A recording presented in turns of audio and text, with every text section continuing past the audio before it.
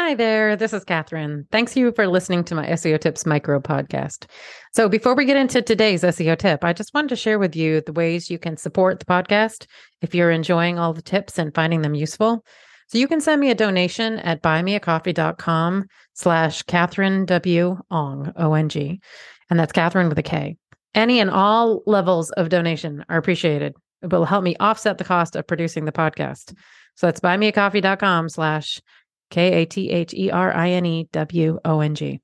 I'd also encourage you to subscribe to our email list to make sure you're not missing any future episodes or any other news about the SEO Tips podcast. And to do that, you'd go to wostrategies.com/newsletter. Okay, on with today's tip. Persuading as an SEO and your conversational skills. Hello, and thanks for listening to SEO Tips today.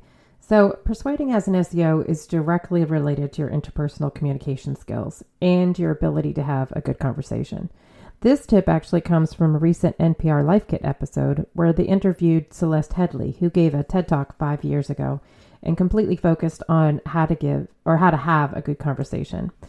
The parts that stuck out to me the most were the tips that related to digital media consumption and how that might work against us as SEOs.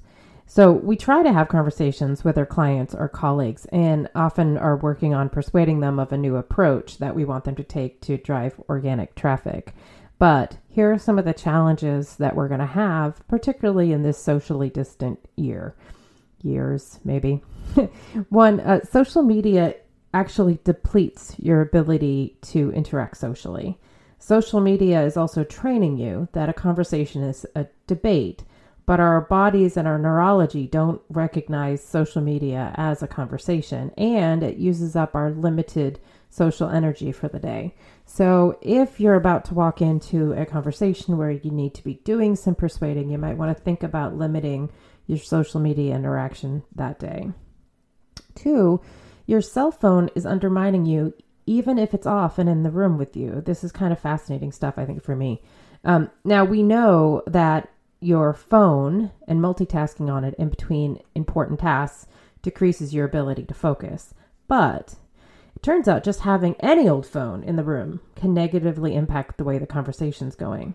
They did this study in the UK.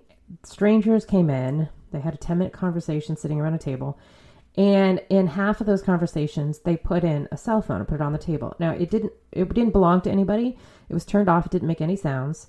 But the conversations where the cell phone was just present on the table, when the people came out of the room and provided feedback about the conversation, they said that the other person was unlikable, untrustworthy, and unempathetic. Wow.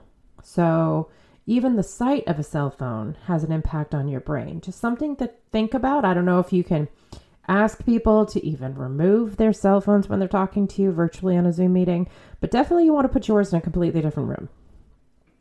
The current U.S. environment is making us less likely to compromise. Pew Research did this study of 10,000 U.S. adults and found out that we're more polarized than we ever are. This is not surprising. Everybody's walking up to the current election. But that also means we're less likely to compromise and less likely to listen. Okay, so in general, we've got a couple things working against us. Social media consumption, the cell phone, and our lack of listening skills.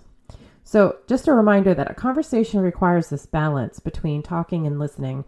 And often the rules that apply to being a good interviewer can actually help you become better at having a conversation. So here are the top 10 rules from Celeste. 1, don't multitask and be present, be in that moment. And even the computer screen can be interacting, which is super challenging now. So if you can turn off the video in your next Zoom meeting, that will help you be more present and be more able to have an actual conversation. 2, don't pontificate. You have to set aside your personal opinion, assume that everybody has something to teach you and that you always have something to learn. 3, use open-ended questions.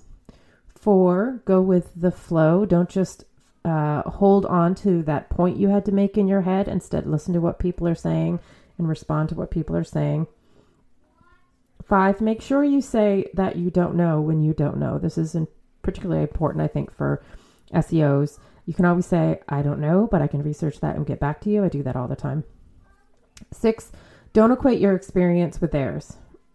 Remember that conversations are not a promotional opportunity. That line really stuck out to me. Remember that conversations are not a promotional opportunity. 7, try not to repeat yourself, so don't do what I just did. 8, stay out of the weeds. People don't care about the details. I think that's really hard for us as SEOs. I'm currently working on presentation right now, and I'm taking all the weeds out as best I can. 9, listen. This is the hardest. It's challenging, it turns out, because we get distracted. So here's a couple factoids from the NPR Life Tip that I thought was really impactful. 1, an average person can talk at 225 words per minute, but we can listen at a rate of 500 words per minute. So it's really easy for us to get distracted.